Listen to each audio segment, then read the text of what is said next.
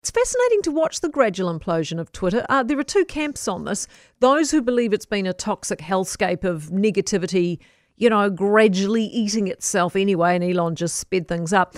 And those who believe it is a dynamic platform for free speech, representing a wide variety of views and providing an outlet for all kinds of diversity. Those who believe the latter are grieving the demise of their outlet, their community, their sense of connection, and the independent citizen-style journalism that went along with it. They saw Twitter as a space for discourse, debate, a contest of ideas, a source for breaking news and contradictory views, and a sounding board, a mine of information. I, however, would be in the former category. I struggle to see Twitter as anything more than toxic trolls lambasting people and ideas that they hate, with venomous tweets which look to cancel and cut people down. I found it a cesspit. I left Twitter years ago and did not for 1 minute look back. So I was bemused when Elon Musk bought it. It was almost like, that's what Twitter deserved. A crazy person buying a crazy platform where everyone behaves terribly. And the whole thing is so infiltrated with bots anyway that it's impossible to know what's real and what isn't. The Twitterati, though, those who live on it and find that it amplifies their voice and their views and they get a real sense of, self-importance out of it, they're ropeable.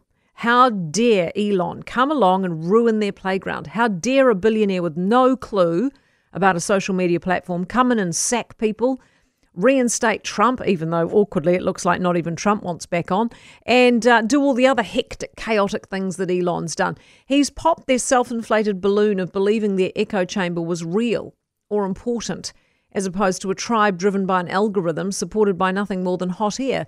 So as well as staff either getting sacked or quitting, users are quitting too, in disgust.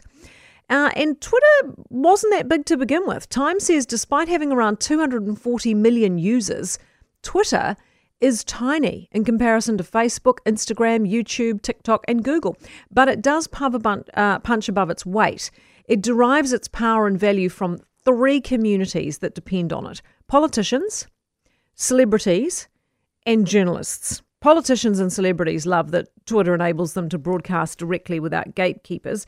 Journalists love that Twitter gives them an opportunity to build their personal brands while also giving consensus on which stories are newsworthy and which are not.